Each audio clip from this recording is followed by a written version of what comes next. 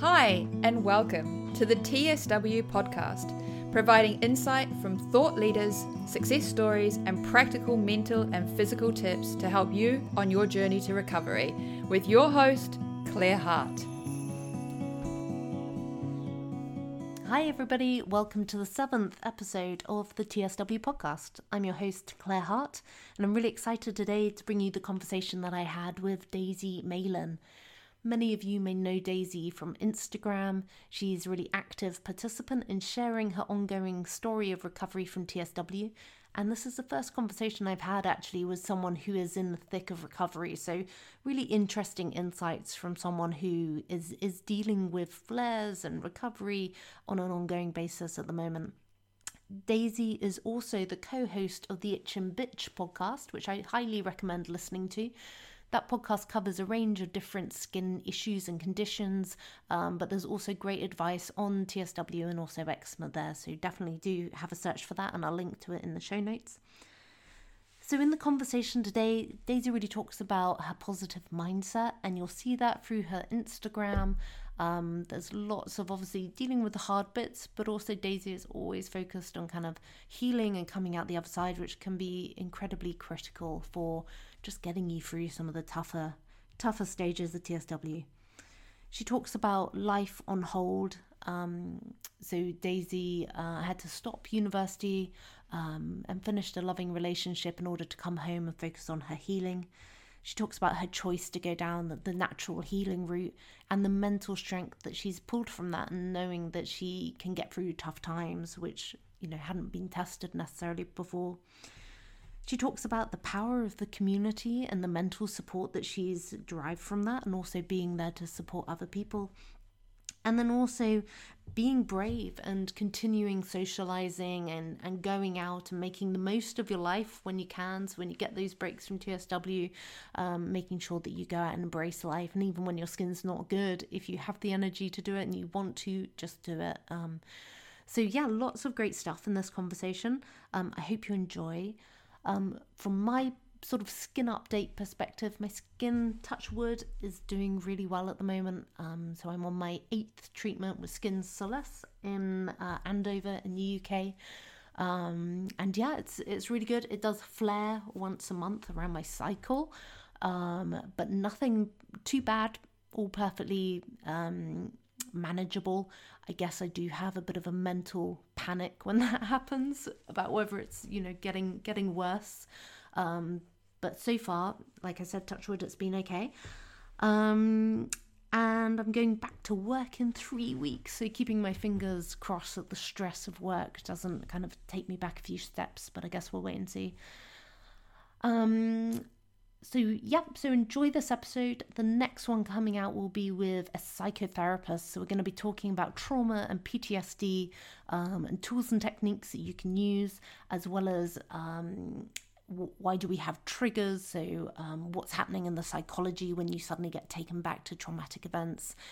How can you help reset your nervous system? So lots of great insights coming for that episode.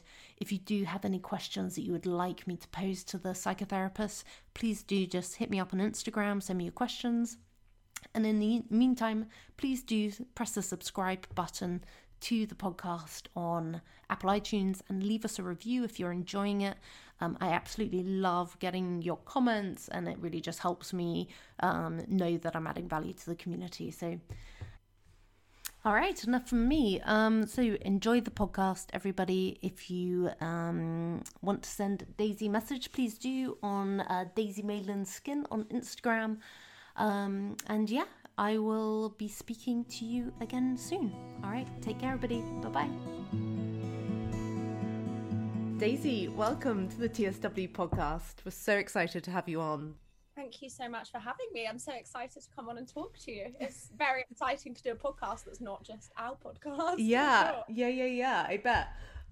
Just for everybody, I'm sure everybody knows, but Daisy runs the Itch and Bitch podcast, which is an amazing name. And how did you guys, because you do it with, what's the lady's name? I do it with Katie. Okay. She's Mackie moments on Instagram, and she is an eczema sufferer, but she is amazing. To be honest with you, I can't take much credit. I just come on and I just talk and complain and do my normal thing. She's definitely the talent behind it. She's very artistic. She does a lot of the graphics. It's kind of close to what she does for work. So I can't really take any of the credit. The only thing I do is, come on and talk, you know, complain, I think. And people kind of luckily relate to that. Yeah. Honestly. Believe me, I know that pain trying to do this or anything on Instagram. I'm just like complete Instagram phobe. So I really struggle with all of that. So great to have a partner who's good. So Daisy, you know, lovely to see you. How are you doing at the moment? How is your skin and sort of how are you feeling? So I'm good. I'm fine. I'm definitely having ups and downs, but I think that's, you know, very common.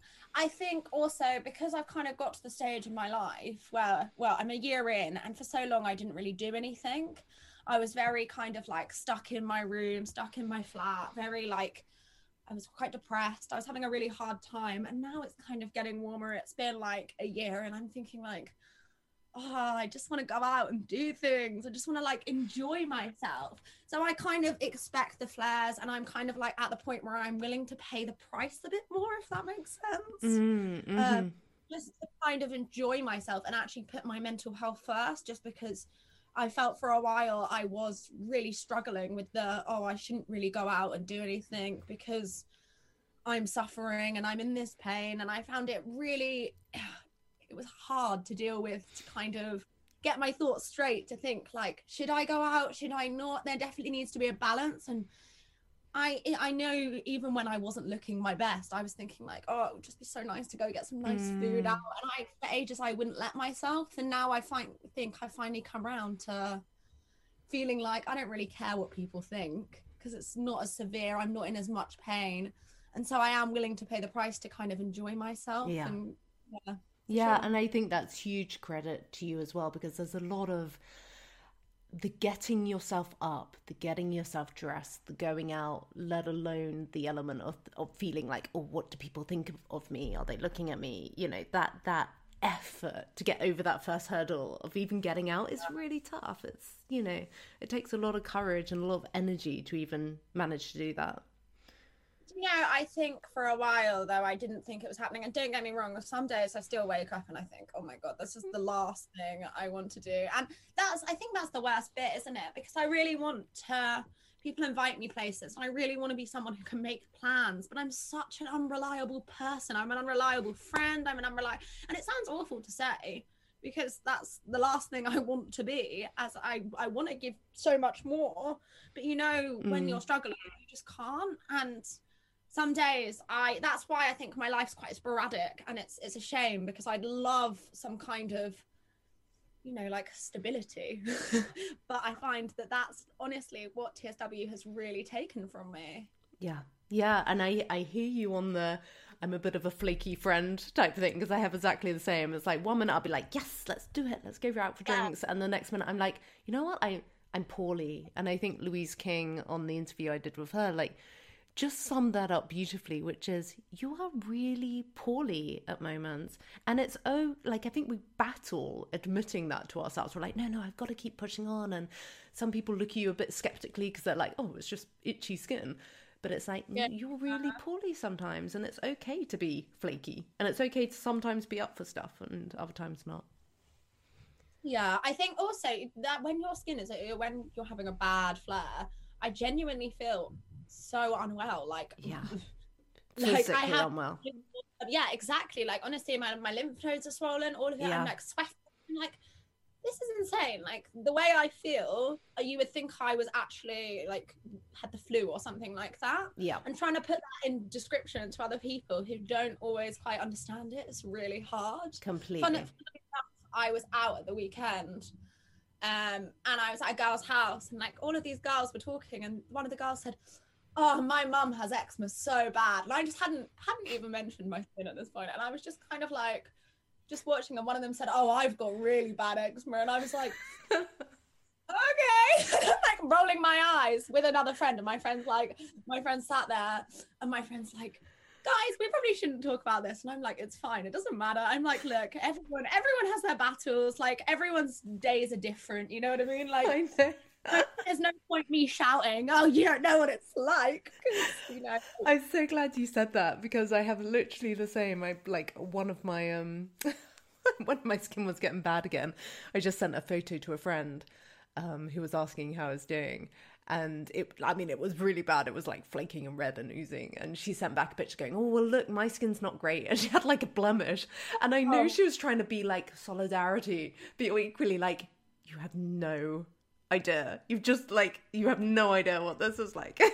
Some days, and I think as well, some days it's definitely hard. I'm like, I get that exact feeling. And you're like, bite your tongue. Yes. And I'm to myself, look, remember, everyone has different battles.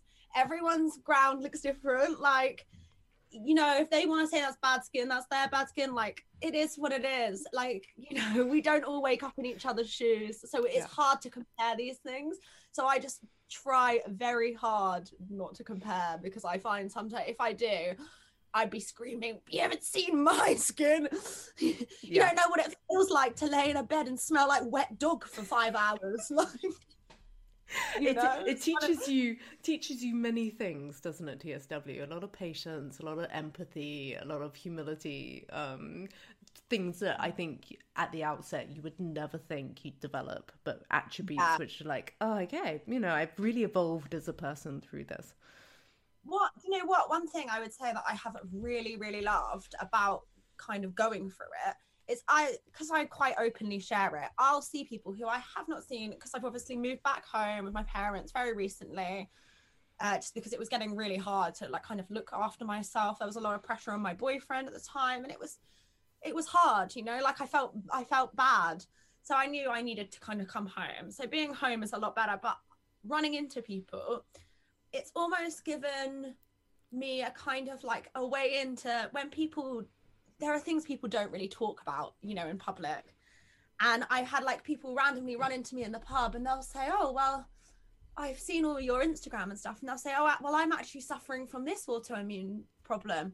And it's something that you wouldn't ever open up to someone randomly. But because I'm so open, it almost gives these people like, oh, well, I can speak to her about it. It's really nice. Like, it's really like encouraging, because I think like, and they said, oh, a boy who was in my year at school started telling me kind of, oh, like I had this autoimmune problem and it's really affected me. And he said, actually, I've never really told anyone that before.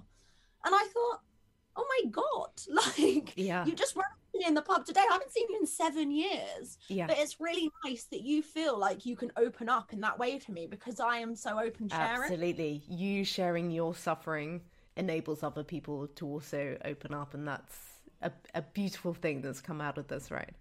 Yeah, for sure.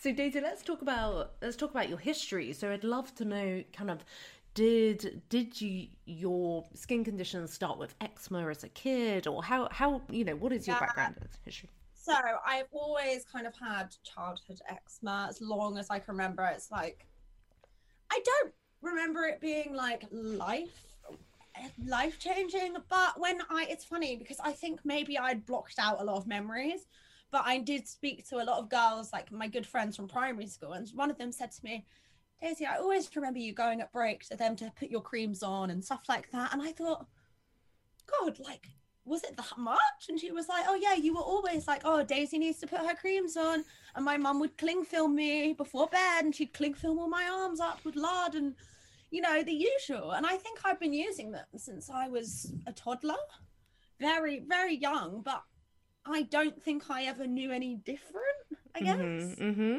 Yeah. So for me, it was just almost like normality. There was, I think, in school, obviously hormones and stuff. I used them quite a lot, and I used to loved hair dye, I loved makeup, and it made it quite hard. So I was using them, I probably more than I should have. And I remember there wasn't much kind of teaching on how to use them or anything like that. It was like, you just go ahead, like.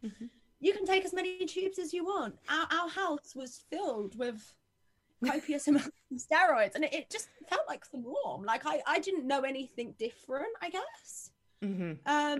So I guess, and then I had a kind of a break for a few years, I think, when I was like in my early 20s.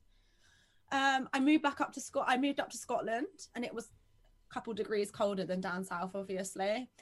And then I think my skin just really, really wasn't happy. So I went to a doctor. The doctor said, "Oh, you haven't used steroids in a while. You could use steroids." Pulled out, I think she said she prescribed me a small amount. I had like 10 tubes. It was like obscene for a small amount. Do you remember what type of steroid it was? What potency? Originally it was hydrocortisone, and then I think I went up to Betnovate because the hydrocortisone just didn't work. And I hadn't used it in years, and I thought, why isn't this working? And yeah, I think I went to Betnovate quite quickly, and I think within like a few months it had got quite out of control. And I was thinking, this isn't right. I'm not really sure what I'm doing here. At that point, I started thinking like I was waking up a lot with the typical sunbashed, start of TSW. Yeah. And I'm thinking, oh my God, I don't know what to do. It's like a steroid rosacea, isn't it, really? Funny little patches of like... It's awful, isn't it? And that feeling of heat, you just can't get out of your skin. Oh my God, I'd wake up with that every day and have to wear an ice mask for hours. And at this point, I was still getting my eyelashes done because I was very I loved glam. So I was, oh God, it was awful. My eyes would be so swollen. All my eyelashes would be like, everywhere, just making my eyes so swollen, and even worse. It was like literally a nightmare. Yeah. But I realized quite quickly after starting to share and making the Itch and Bitch page, I think my actual realization of when I was going through TSW was, we had we had Bethany on for a podcast. Yeah. And she started speaking to us about TSW. And I kind of I knew what was happening, but I just hadn't heard anyone really say it. And anyone say it out to me. And at this point, I'd also had oral steroids for a while, and I'd been tapered off the oral steroids, and I'm thinking like, shit, this isn't working. My skin is still really bad. And were you still on Betnovate at this stage? Oh yeah. And I was using things. I was in panic. I would use Betnovate on my face because the doctor said, "Don't worry, like a bit of Betnovate on your face. Oh, it wouldn't hurt anybody." Yeah, okay. Yeah. So yeah, I was using like bits of it on my face, and I remember like the skin would kind of retract for maybe an hour or so. And then the redness would just instantly be back. And I was thinking, like, this is just not right. Like, something's like definitely wrong. So I was just in panic, I think. What was it that B said that made you go? Or was it just a combination of her talking through her history? Do you know, I think it was that. And, do you know, we actually had Harriet on as well.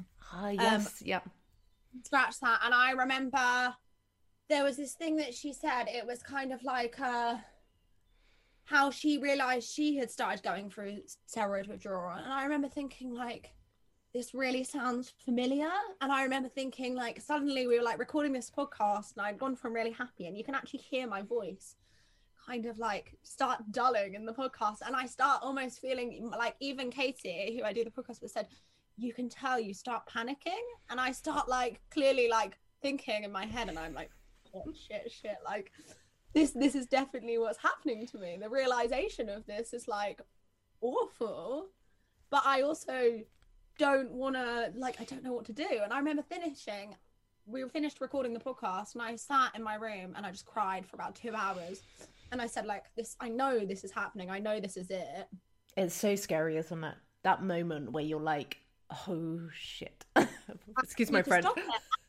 My boyfriend at the time as well, he was a microbiologist, and he was doing a PhD, and he just said like, he had told me like, we need to get you off this is not working, this is not making you better. And he had also said like, I was going to the doctors at this point, and they kept trying to do what I was really upset with, but they offered me methotrexate, they offered me cyclosporin. Okay, I get it. But they kept saying to me, oh, well, we've got this really great drug trial. And I remember like I was like in bits, crying my eyes out, and you were offering me to go on a drug trial. Oh my God, I remember leaving, just being livid and just thinking like, What was it for? What was the drug I trial think for? it was JAK inhibitor. Okay. And I just remember thinking like, I've come here to tell you like what's going on in my skin and tell you that I'm going through this. And you're like, oh, don't worry. There's a really great drug trial if you fancy it. No, that's not what I'm saying. I've literally just told you I don't want to be on any more drugs. And you're going, oh, well, it could really help you. There's a lot of people trying this at the moment. I'm like, what is going on? It's such a weird combination, isn't it, when you're going through TSW and you're very clear on what's wrong with you, to, you know, I mean, I've maintained my relationship with my dermatologist and still on his list and seeing him, but I don't really know what I go for anymore, because I'm not, you know, I'm not taking the drugs from him. Yeah. I'm not really following his advice. He doesn't really know what to say anymore. But for some reason, I still need him there, like a mental crutch. But it's such a weird conversation now. See, I just found it so overwhelming because, so I really, really tried to get so many dermatology appointments. I ended up having the worst case of eczema herpeticum. And at the time, my boyfriend was away. I was in Scotland on my own.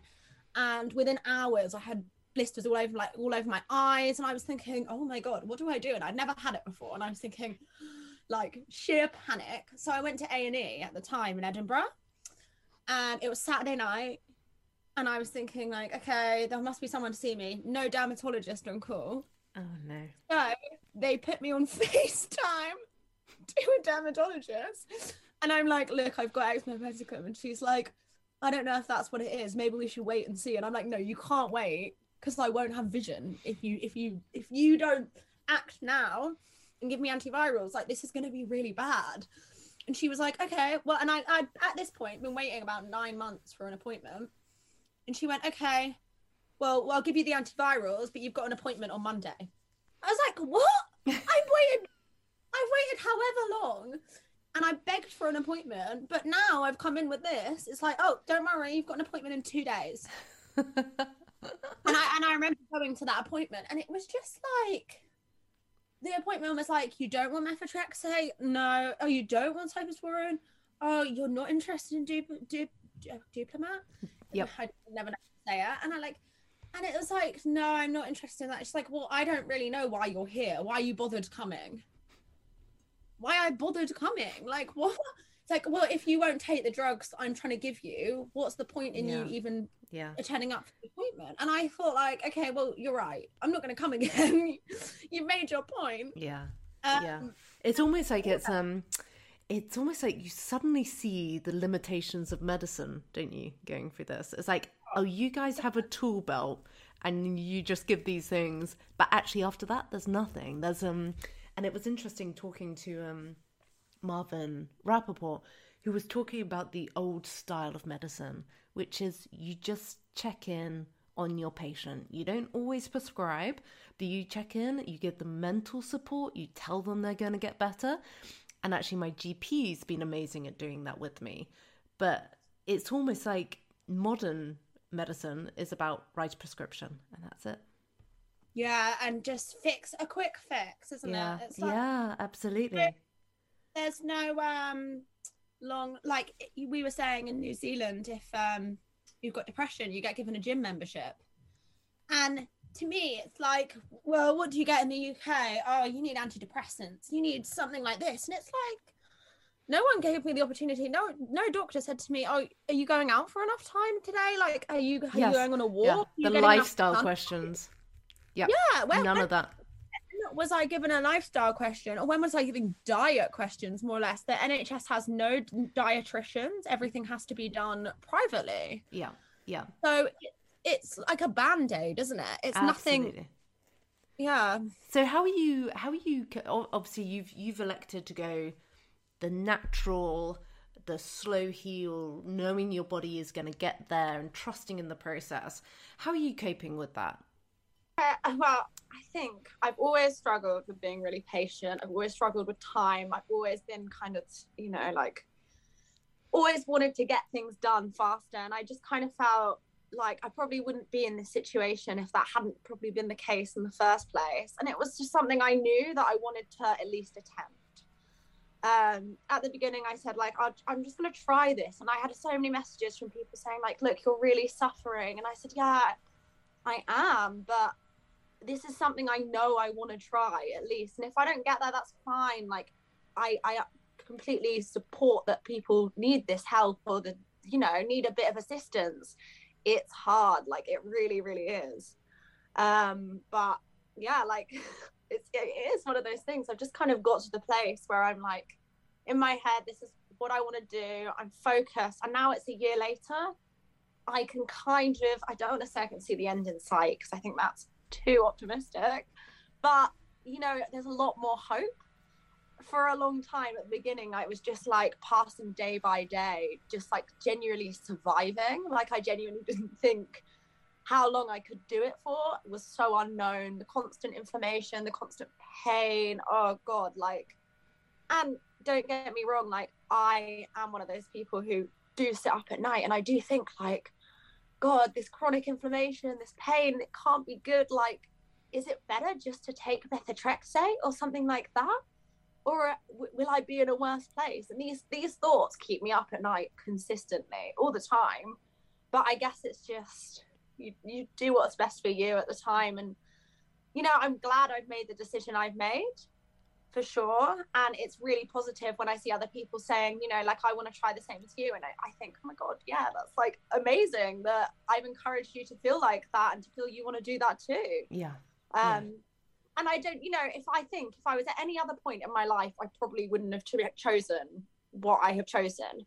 So I think like there's so many people who speak to me and they have kids, or they're doing it for their child. And I don't think I would have done it if it was for my child or if I had kids to care for.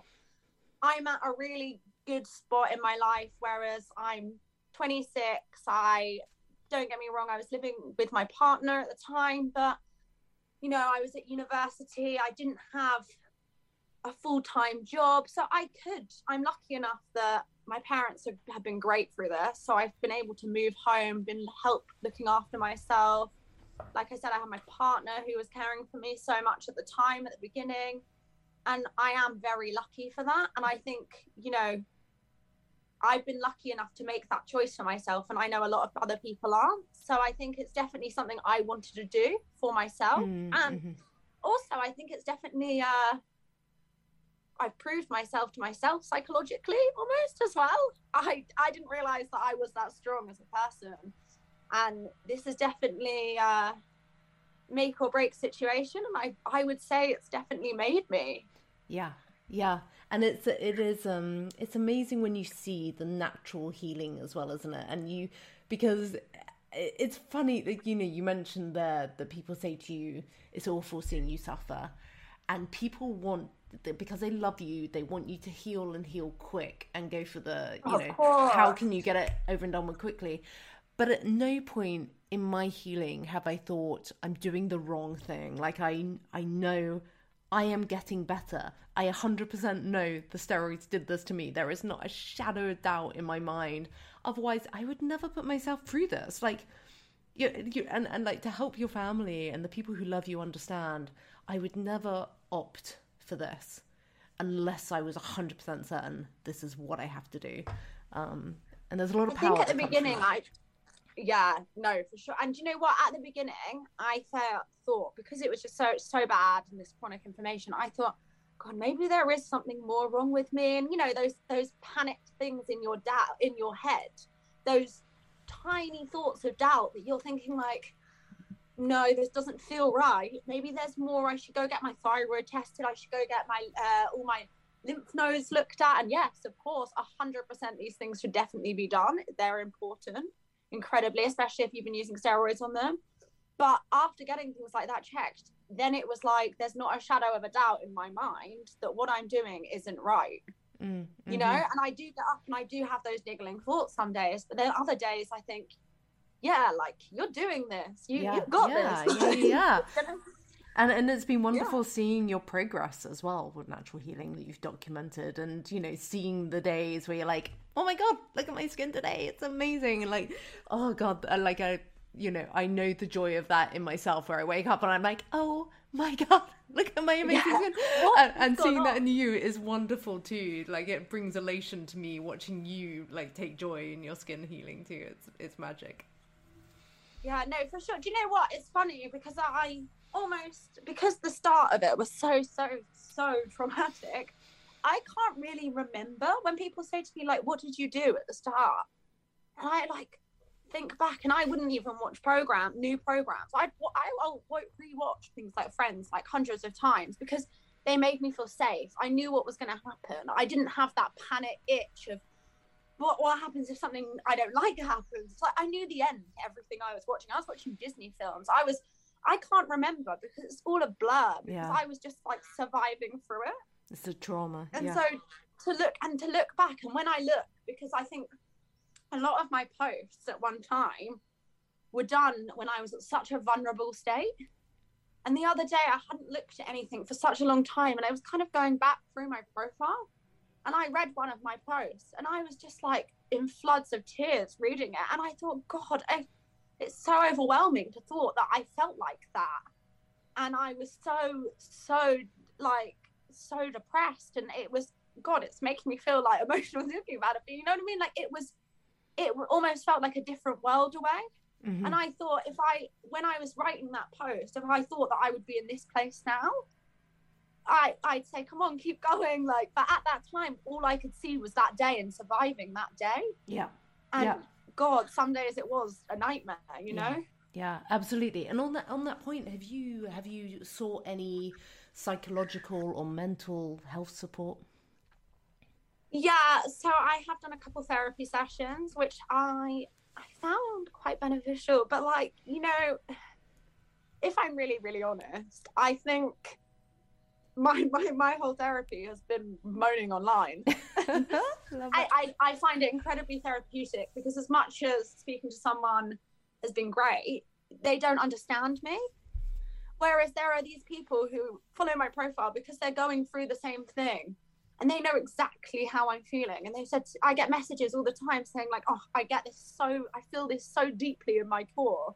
And it's almost a whole different thing having someone who actually understands it to complain to them, rather than complain to a therapist, a psychologist, whatever you want to call it, who I kind of felt like, I don't want to say they're judging you, because that's not, but they are making these opinions on you. And when you don't understand, you haven't lived through this like I've lived through this, points. I tried various kind of therapists, kind of that kind of thing, and I tried a couple, and it was like there wasn't this click. There wasn't the click that I had thought like, okay, I'll be able to tell you everything when we have this kind of connection, this click, whatever. And it wasn't like that. And I was like, okay, this doesn't feel like I want to share. Whereas when I share online and I know everyone's going through it, it's like I want to share because I know that I'm not alone. I know that someone else is sitting there thinking the exact same as me that day. Yeah. It's so true. I found so much solace in going through some of the key people's books. There's like Holly, TSW Holly. Oh my God, her story. And not only is she very humorous, but her story from end to end, there's things that you don't speak out loud to loved ones, but that someone else in the community will be able to articulate and nail in a way. That simple thing of actually, your bedroom becomes almost a traumatic space because, you can't sleep. And actually, I'd never really, I knew it in my heart, but I'd never heard it articulated. And Holly mentioned that, and I was like, yes, like I have big nighttime trauma about getting into bed and trying to relax, because it's become now a place of like slight terror for me. Oh, for sure. And that, like I was saying earlier, this is something that haunts me, is that kind of wet dog smell when your body has been oozing and you're lying in bed and you can just smell it everywhere. And I just think like it's on all my clothes, it's on my body, I can't get it off. And it's like that psychological, like I have to live in pajamas. My pajamas can't get washed with other people's clothes because that smell carries. The fact that smell carries is rancid. Like, it's the only thing I can think about. And sometimes I lie in bed and I think, God, I'm never going to share a bed with anyone again. Like, honestly, it's not even my mum would want to share a bed with me. It's just the smell of the covers. It's like, it's so traumatic that it definitely stays with you. Yeah. And like, you know, if friends going, oh, why don't you come round? We're all staying. And I'm thinking, I'll just get a cab back a bit later. Like, there's no way I'm staying at your house. There's no way I'm making that. Even if I don't use or whatever, which I've stopped, like not stopped, but it's a lot better. But just the idea of being somewhere makes me panic. And the fact that it's like, I'm not there yet. I don't know when I'm going to be there. And I can't, this is again, back to the unpredictableness of, you know, friendships, relationships, all of these things that you can't give to someone. Yeah. And there are points when you have to kind of admit that. And I think for a long time, I wouldn't admit that. Yeah.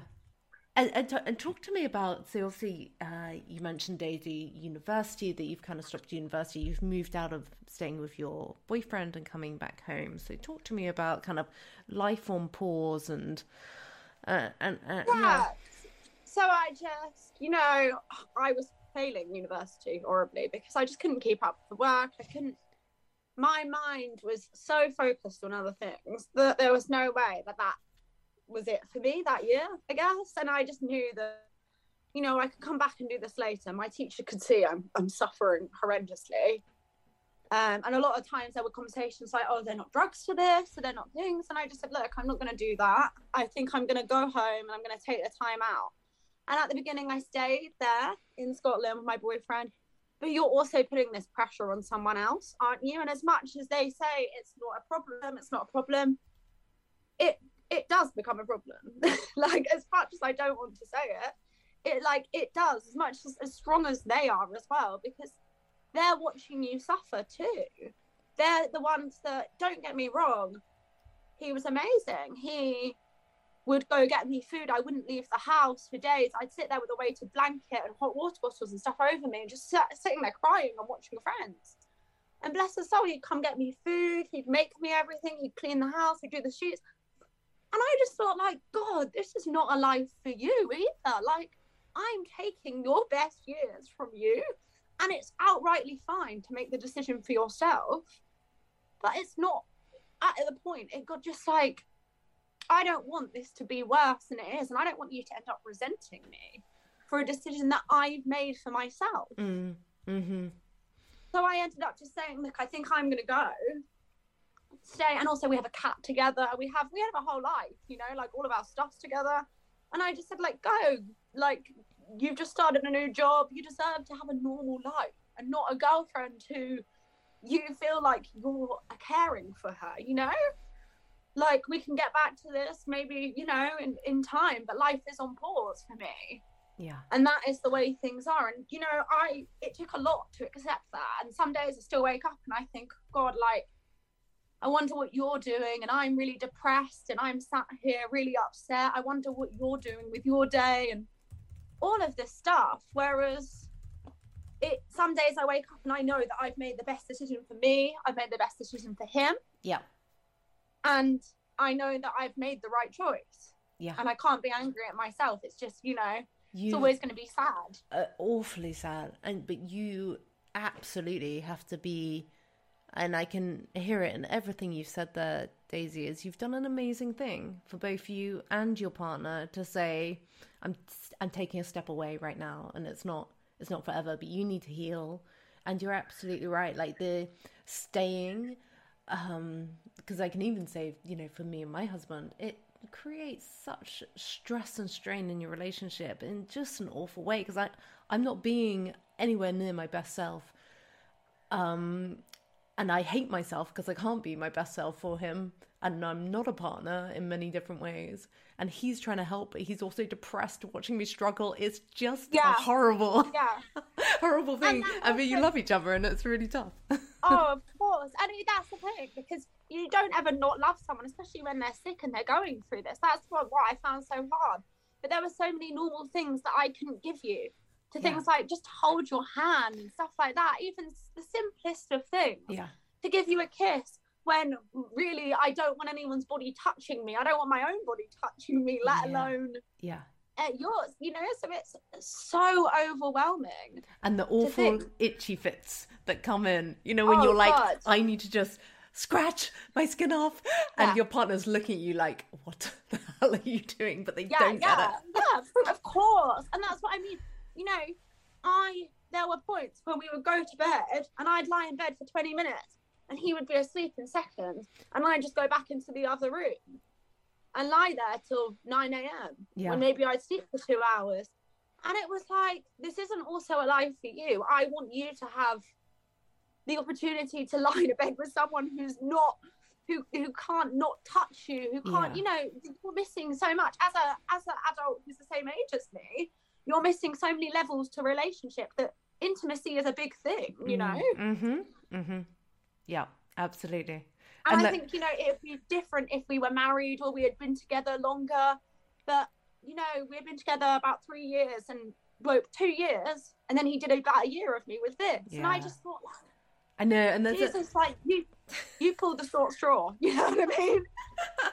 And there is a piece around, you know, like caring for your partner, or your partner caring for you, and it's a week or 2 weeks or maybe a month, but actually knowing TSW and knowing in your heart, I mean, you could be facing years and years of this, none of us know, and I think that makes you feel extra guilty in watching someone take care of you, because you're like, oh God, I can't tell you that this is just going to be another couple of months of this.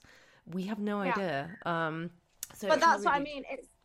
It's that no time scale that I thought was really getting to me psychologically. And also at the time, I don't think he never wanted me to leave. Like, he wanted me to stay in Scotland. He said he was happy doing, but it was for me. And it had to be for me, for him, if that makes sense, because he would have never asked me to leave. He would have said, oh, it's fine, I can wait this out. But it would have completely changed the dynamic of our relationship. Yeah. And it had already completely changed our dynamic of our relationship, you know? So I knew that if we were ever going to get back to that place, we would need this time to do our own thing, go, you know, get through this, how I need to get through this. But you can also live a normal life for a while. Like, I felt like I'd taken for him for so long, and that guilt was over my head all the time. Yeah. Whereas he would have never said that. He would have said it was okay forever, you know? Sounds like a good man. Yeah, no, of course, I appreciate that so much. But sometimes in life, I think you need to do it for the other person, because I know you were never going to let me go, whereas it was the right thing to do, you know? Yeah. And you know what, Daisy, I think, as we were saying at the start of our conversation, the character traits that you develop through this, and you're already developing, let alone by the time the journey is done, you're going to come back a different, glorious, glowing, incredible person, not only obviously visually with skin, but also personality and like all the lovely traits you're going to bring, because we've gone through the suffering, right? And I'm optimistic. I'm hopeful. Yeah, like, yeah. Funnily enough, I remember Harriet came on our podcast from Scratch That, and Harriet said she had a lot of people saying, oh, you know, like, this has made me a really nice person. And she said, I thought I was nice enough before. And I said, actually, I thought quite the opposite. I thought maybe I wasn't really a nice person. Like, a lot of my friends have said to me, like, you're so much more kind of considerate and caring. And I was like, wow, maybe it's made me really, like, empathetic and insightful. You know? Like, 100%. 100%. Yeah, I can't be ungrateful for that, sure. No. So talk to me, Daisy, about what you've tried in your healing. What has given you some sort of relief? And I know obviously the oxygen treatment at the moment is a big thing that you're trying. Oxygen therapy has been amazing for me in the sense that it's given me a life back, because I felt like I suffered with the fatigue quite heavily. So my days were very limited to a few hours. Then I would kind of be sitting down, itching for a lot of the day. Oxygen therapy has given me kind of like energy to, you know, like live a normal life. Things that were really like I couldn't imagine doing for a while again I've been able to do. My skin's been healing far faster, which I found really well. And it's kind of like cooling. So it's cooled me down. You know, it's definitely stopped with redness as well. It helped with redness and inflammation, which I found amazing because my lymph nodes and my thyroid are hugely swollen. So this has really helped on that note, because I wondered at points if my right lymph node on my neck was ever going to be normal again. And it has significantly reduced just by doing oxygen therapy a couple of times a week. Yeah, fantastic. So yeah, like there's quite a lot of things that I have definitely found beneficial through that. And so do you say you're going twice a week or just once? I'm going about 3 times a week, sometimes more, depending on just schedules and stuff like that.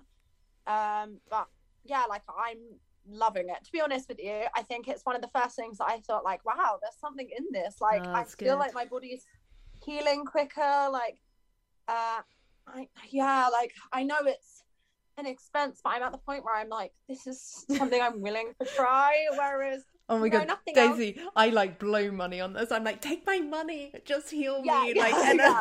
That's like literally throwing it out the window. That's what I've done in the past. And you know what? Oh, just buy this or just buy that. Hopefully this will work. Hopefully that.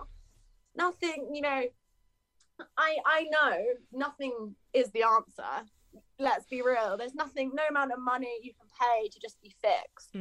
But if these things make it easier for you, make it more comfortable, make it more pleasant, I'm willing to do that. You know, I'm willing to take the time out. And this oxygen therapy is something that I've really enjoyed. And I've enjoyed kind of, you know, they treat, at the place I go to, they treat everyone from cancer patients to long COVID patients. So it's really interesting seeing people who have had cancer go in, who are looking quite unwell, and they come out and they've done 50 sessions and they look incredible. And I'm thinking, like, wow, there's something in this. Like, there must be. If you've just had chemotherapy and you're looking this great, like, you know. That's really cool. And it looked like from your posts that it feels like a bit of a sanctuary, right? You go in there, you're in your cute snuggly little home, you take your book or a podcast, and you know, it's your quiet sanctuary. It's great. You can listen to a podcast, you can listen to whatever, you can put your blankets. It's amazing. It's, you know, when you haven't slept in ages. When I first started, I've got quite a way better sleeping routine now. And I genuinely think that's down to oxygen therapy. Yeah. And I try and make myself go to bed at night. I take like magnesium, go to bed about between 10 and 12. But I'll wake up and I'll set alarms for about 6:37. And I've got myself in like an actual habit. And I probably wake up in the night maybe once or twice, but far better than me sleeping and going to bed at like 6 a.m. and it not, you know, like not sleeping at all, sleeping a few hours in the day, and it just being like horrendously unpleasant. Yeah. Because I think that was it. When the first day I went there, the woman who actually owns it has also gone through, she's going through topical steroid withdrawal. Amazing. Yes, and that was why she got in contact with me. That's so cool. Amazing. And so when I went the first day, she just hugged me and she said, it's going to be fine. She said, you're going to have a really good nap. And I went in there and I honestly had the most sensational sleep I'd had it felt like months. And I thought, there's something in this. Yeah. Like, this is it. Like, honestly, the sleep is so critical, isn't it? I mean, that is where the healing happens, and you just like, oh, this is healing on my skin anytime I get a good sleep. And if you don't sleep, I just find not only my skin suffers, I start to go insane. Yeah, like some of the things that I'm thinking like. I think also like I just felt hotter when I hadn't slept. I would wake up feeling hot and itchy, and because I was tired, I had no ability to hold off scratching myself. Like, it was just like, I'm so tired, I'm so hot, I'm so emotionally wrecked. I just destroyed myself every day, and it just got worse and worse during that first phase until, you know. I know that feeling so well. Yeah. And when some days you don't have the energy to let off scratching. Some days I just think, oh, this is so satisfying, and I'm already emotionally ruined. Like, what more is this gonna do? You know. So talk to me about the podcast and Itch and Bitch, and kind of, because I know, as you mentioned, it spans a number of different skin conditions. So yeah, talk to me about how that came about and where you can see it going in the future.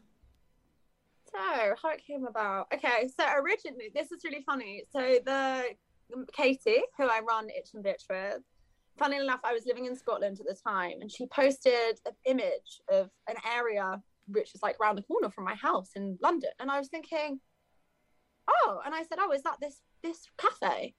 And she said, yes, question mark. And she obviously thought I lived in Scotland at the time. I think we followed each other, hadn't really spoke before. And I said, oh, that's right by my house. And she said, oh, do you not live in Scotland? And I said, no, it's right by my parents' house. And she said, oh, I live around the corner.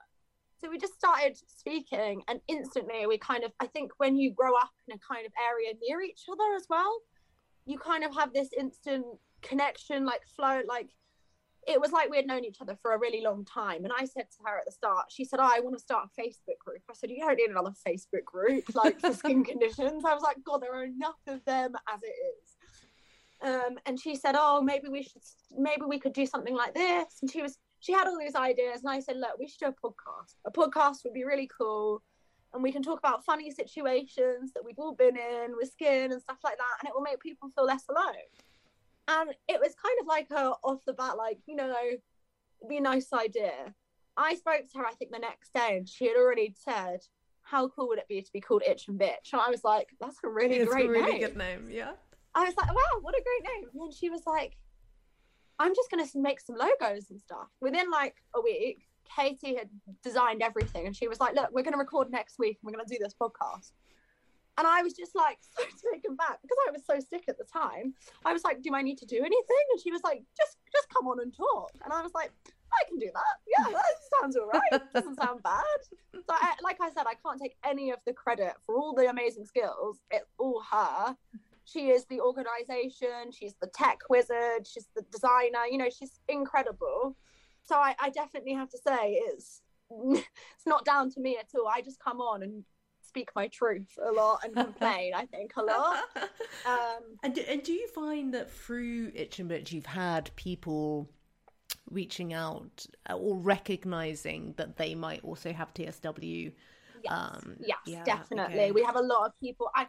I find that a lot on my profile as well, and that I get a lot of messages from people saying like, I think now I've seen your profile, I've realized that this is what I'm going through. And how do you feel? Do you get people reaching out to you to say, is this TSW? Am I going through this? Yes. Okay. And how do you cope with that? And that can be really, really, so it's a real catch-22 because like I said, there are such benefits to it. And then there are times that I find it really overwhelming, because people will send me like 50 pictures and we've never even had a conversation. There's no like, oh, hi, how are you? Like, no one cares about me. Here's my bodily parts. What do I do? How do I treat this? What is going on? Have I got TSLU? And I'm like, I don't know. Like, I'm not. And I also, this isn't a real acknowledged thing half the time. So if a doctor tells me they don't know, how am I meant to tell you that I know? Like, yeah. It's like, yeah. Oh God, it's a minefield. And I find it really hard because I get that people are really, I know how I was feeling before I worked out that was going on. So I can completely imagine how other people are feeling. And some of the messages I get, I just think, oh, like, you didn't have to verbally abuse me because I didn't reply to you and things like that. And it's like, oh, no. People who are sending me these things and they're like, oh, you're so selfish for sharing your story and not helping. And I'm like, I'm trying. If you go on my message requests, I have nearly 1,000 message requests. I get message requests, I would say probably like, depending on what I post, between 10 to 50 a day. And these are people saying about their skin or whatever, different things. Some are great, some are not so great. And I find it so overwhelming because it's like, if I could help every person, I really, really would. But you'd spend all your day on Instagram. Like, you've got to, But that's what I do. And I do that as it is. But that's what I'm saying. Like, I'll say people have to realize it's like, I don't get paid to do this. I sit at home, like, trying my best to help other people. And it's like, it takes a lot from me as well because I give so much to other people. Yeah. So what would you say, Daisy, what do you say to the people who right now we're going through the thick of those really traumatic early months, you know, like month 3 and 4, where it can be really bad. Oh, it's a hard one, isn't it? I guess if you can keep fighting, like there are going to be better days on the horizon, but make yourself as comfortable as you can. Do things that give you any kind of comfort, whether that be watching your favorite films. Don't, like, you know, you've got to be in a calm kind of relaxing situation, because you just don't want to make it worse. Making yourself as comfortable as you can and knowing that there are better days coming. I can assure you now that I do have days where I'm surviving, but I also have days where I'm living. And to say that is something I never thought I would say. So just that hope on the horizon, I promise you, it is going to get easier and it's definitely going to get better. Yeah.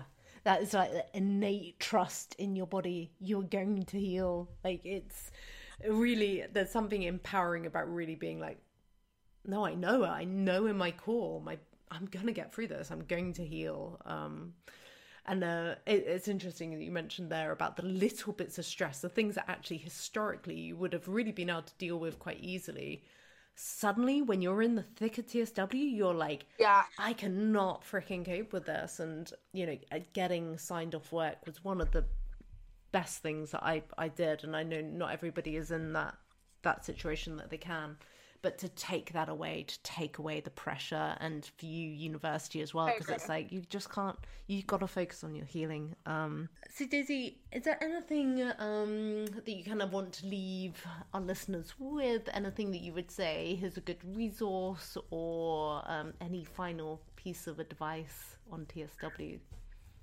TSW Atlas's videos are amazing. When my parents had no idea what I was doing and why I was doing it, I sat them down and I gave them the TSW Atlas's explanation kind of video. And I felt I've loved watching everyone's documentaries. Everyone's documentaries in the community have been unbelievable. But for me, because I'm so emotionally attached to the situation, I can't watch any of them without being in like floods of tears. Me too. Same. Yeah. And that's why I found her presentation so beneficial, because it was kind of done in like a university lecture way, where there was no emotional attachment to it.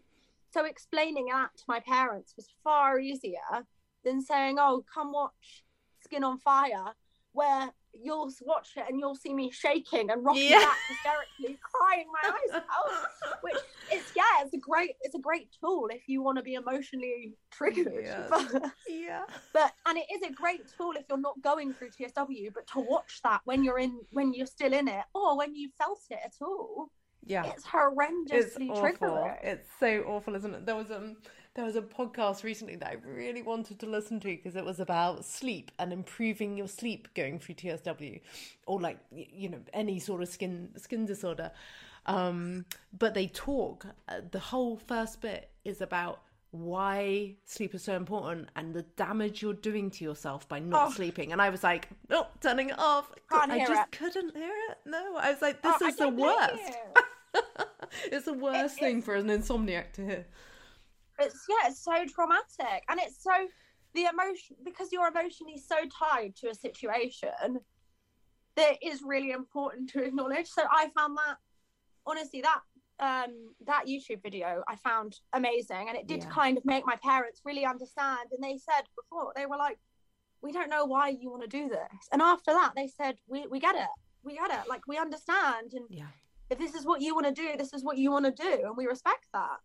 That in general. I'd also say, my advice, don't get too deep on Facebook. I've been in a lot of bad situations where I Google horrendous things into the topical steroid Facebook groups, and oh my god, I'm read it. Oh my god, it's like a wormhole. To